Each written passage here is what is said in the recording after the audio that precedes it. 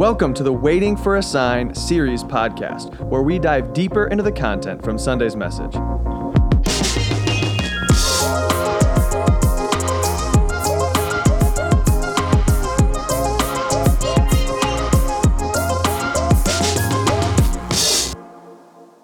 All right. It is good to be back. Welcome to week 2 of the podcast. And Drew, coming out of Sunday, I know that there's a few things on every single person's mind as they're going to community group this week. We're launching those. That's awesome. People are going to be talking about this sermon, but I think what they're mostly going to be talking about is who is building all of these massive props on the stage. This is week 2, and both weeks you've had these insanely cool looking, also science experiment looking props on the stage. So what's the deal with those? Where are these coming from? Yeah, I mean, we're blessed as a church to have some lay leaders, and it starts with our worship pastor, Nate Bannell. He kind of oversees this. He plays such a vital role in making my messages come alive. And then he gets volunteers, guys like Philemana and Dan Ludwig. They spend some of their time just building these props to make God's words come alive. And if you've been in this series, man, you've been amazed. That filter system was incredible. That was so cool. And the Plinko board, you're like, man, where does this stuff come from? And let's be honest, these guys are taking our vision, which is really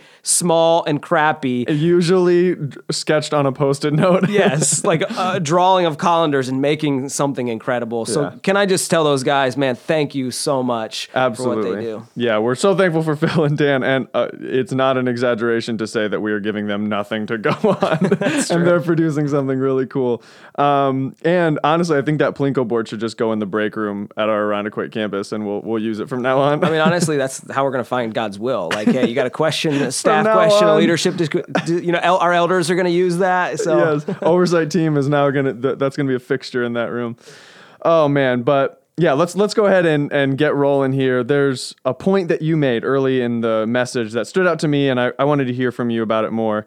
You said that Satan wants us to be confused, directionless, and ineffective. I think that's true, and you made some great points about it on Sunday, but why don't you tell us a little bit more about that? What does it look like? Why does he want that? All that kind of stuff. Yeah, I think this is one of the greatest schemes of our enemy. We think, he's a lion waiting to attack us, and we think a lot of times the enemy is going to bring temptation in our life, and he's going to throw like sin stuff at us, which he often does. But I think there's this side of the enemy that he knows when it comes to pleasing God. At some level, if you're a Christ follower, you want to pursue God, you want to know what he wants. The hard part is figuring out what that is. Yeah. And so his goal is to make that as cloudy and as hazy as possible. Here's why.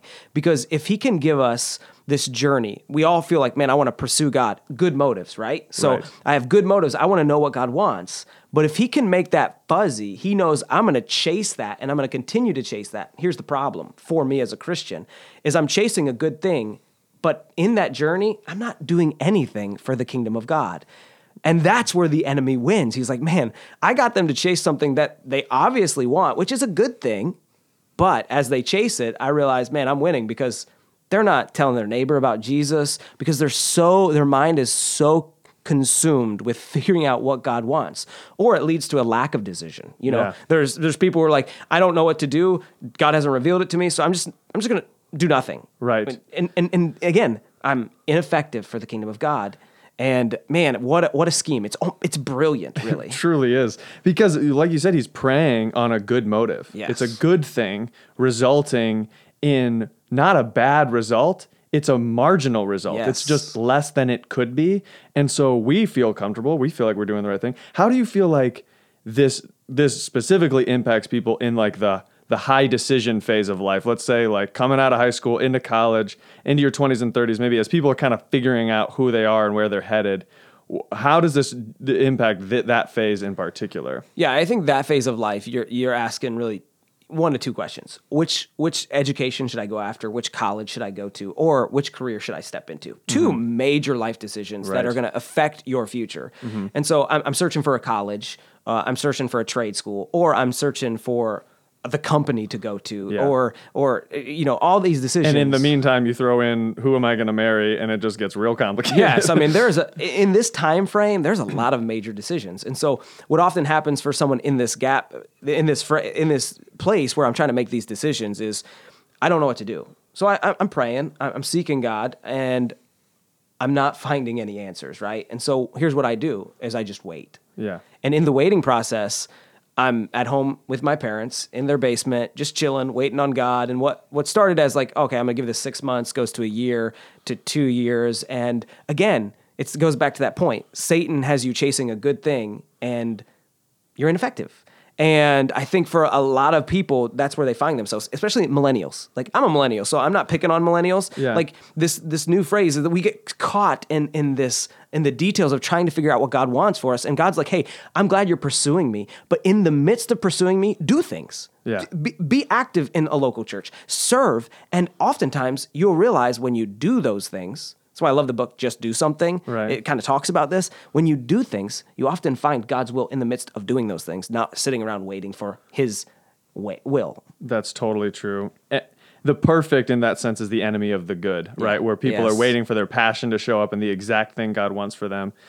Instead of, this might not be the dream job. Yeah, this might not be the perfect opportunity or everything, but we just need to be pleasing God with what we know we have and what we can control, and allowing that to shape our direction rather than just, sitting around hoping that the perfect opportunity is gonna kind of drop in our way. And then as a result of that, you're just in a holding pattern, an unhelpful holding pattern. And I know that people probably feel like, I just wish the Bible would give me more specifics. So why doesn't the Bible give us more specifics? It sort of seems like if God was supposed to be giving us a lamp to our feet and a light to our path, sometimes it feels like the lamp's a little dim. Like, what's the deal? Why am I not getting more clarity from the Bible? Yeah, and it's weird because in certain decisions, the Bible is so clear. Like, it's black and white. And in other decisions, it's not. And that's what's hard about navigating the Bible in discovering God's will is, man, when it comes to, chasing holiness, there's a lot of commands in the Bible that make it clear. Like, I obviously shouldn't do this, and God leads me this direction. But, I think of that verse, Psalms, 118, 119, like the light into my path. What's interesting about the Bible is it reveals the path, but sometimes when you walk down a path, the path is narrow, right? And so God makes it clear, this is the direction I want to go to. But in most cases, the Bible makes a framework. Here's the path, but I can walk on the right side or the left side of the path. And both are in the will of God. But God, again, we're not robots. God gives us the freedom of choice. It's not always just one specific way or will that God has.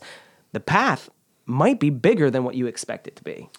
Yeah, and I think that obviously creates freedom, it creates options, but it still can be frustrating, right? Like, again, if I'm a person in a decision, I'm still like, okay, cool, I could choose right or left, but I don't even know if I'm on the thing. Like, why am I not getting more specifics from the Bible? Why is it that the Bible doesn't give me more specific directional markers so that I can know specifically what job I should take? Yeah, and I think, again, that goes back to week one. We talked about how God's will works, right? And so we have certain things that the will of God's decree, things that shall be, things that God has made clear that we can't change.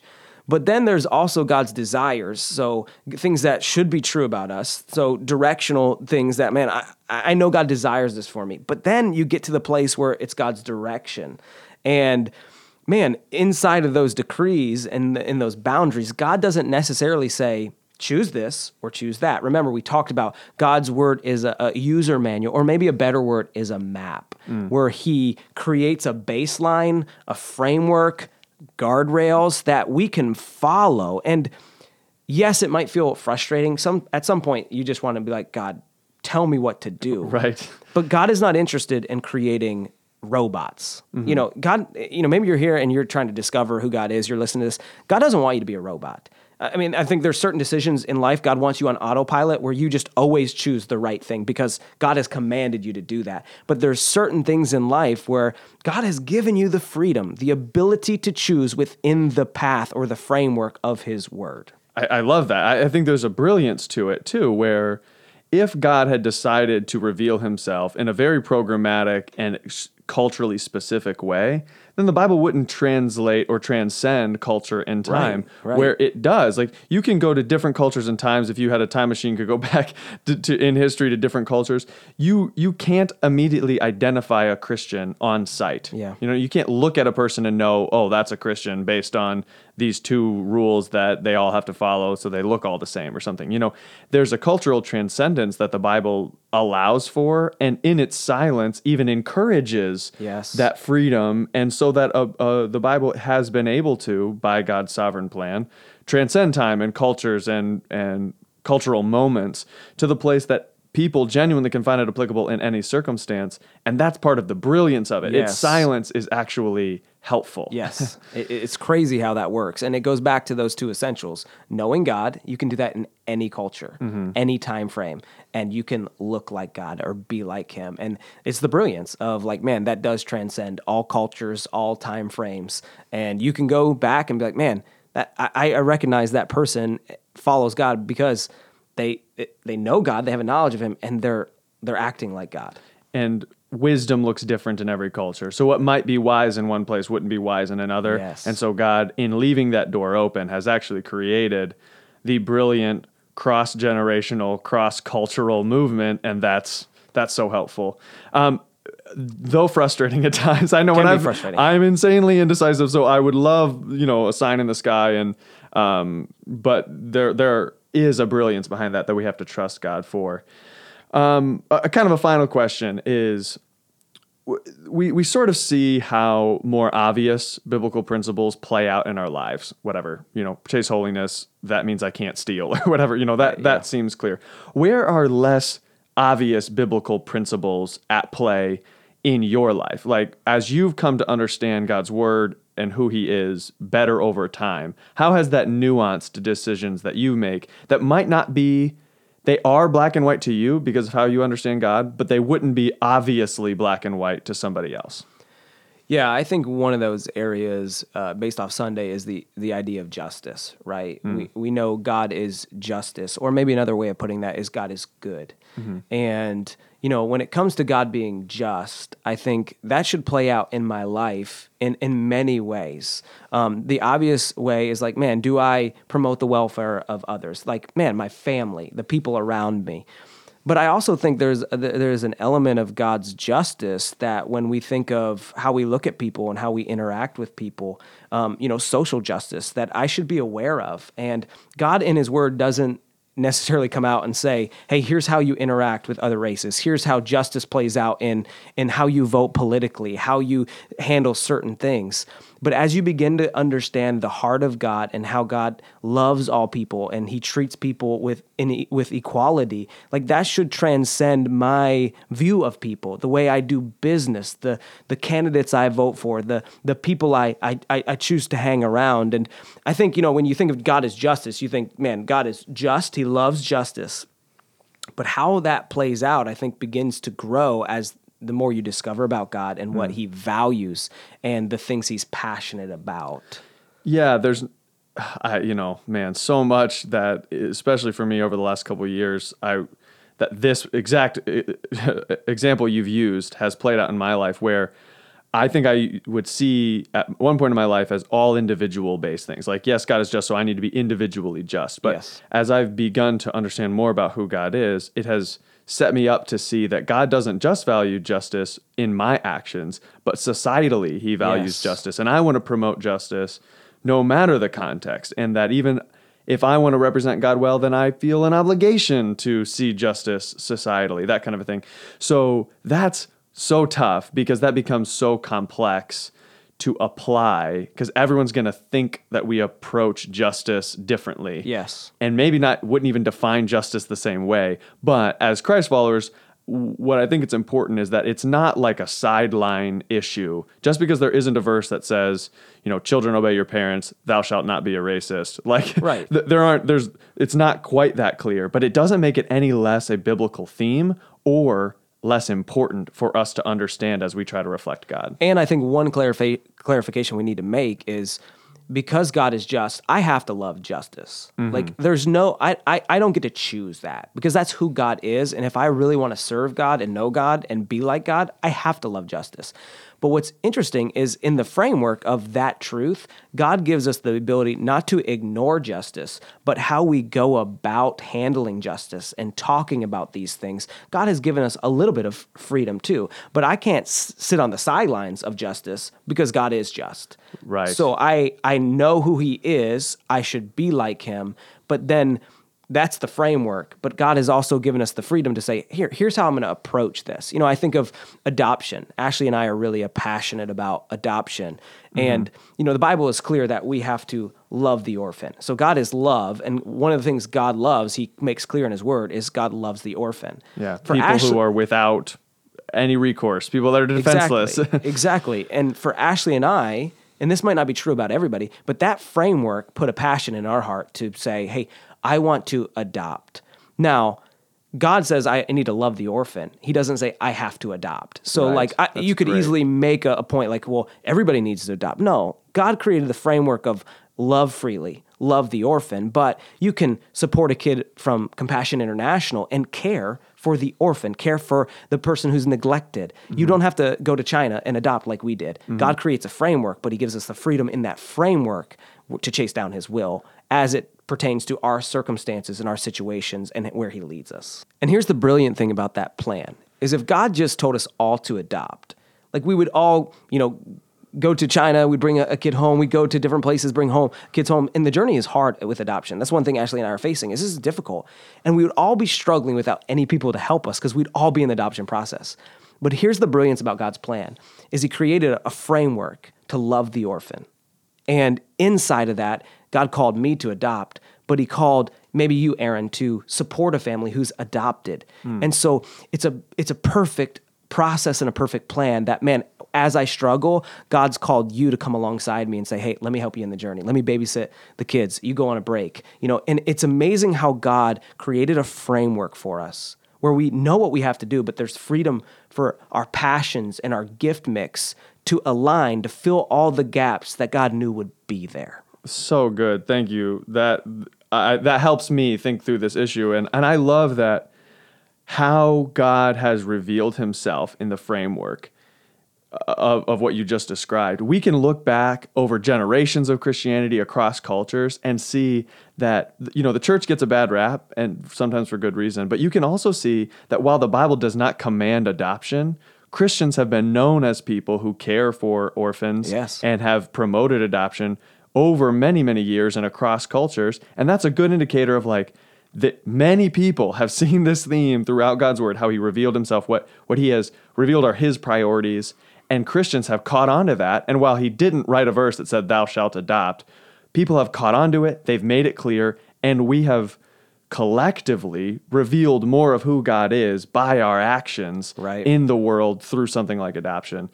And man, I just think that that's so helpful. And your sermon brought up a lot of those kinds of things. I'm looking forward in my own group to being able to talk about this more. And I've got questions that I want to run by you right now, but I probably won't because you have a counseling room someday where you can give me advice. But I know that people can ask questions and even have you answer them specifically, not just big picture, but even their specific life situation. So we've got a phone number that you can call and you can leave us a voicemail. And if you do that, we're actually hoping to spend the last episode of this podcast just specifically answering maybe a life direction question from our listeners at our church.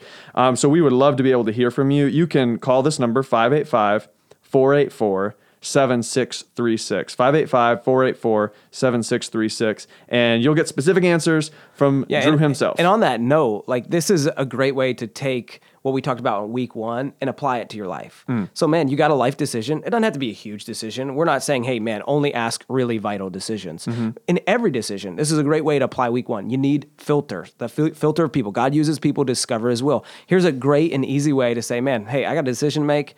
What do you think? You don't have to do what we say. We're not saying we know all the answers. We don't. Let's be honest, Aaron. We struggle with the same things. Like I struggle making decisions and knowing what God wants for my life. And that's why I have people like you around me and say, hey, Aaron, what do you think about this? And we want to serve that role for you. If it's beneficial for you, you don't have to do what we say, but we would love to serve as that filter, maybe catch some obvious things or maybe offer some wisdom or maybe some fit stuff. So man, send us your questions. We'd love to hear from you. Thanks, Drew, for all of these insights. Looking forward to continuing in this series and lots more to come. So we'll keep learning together.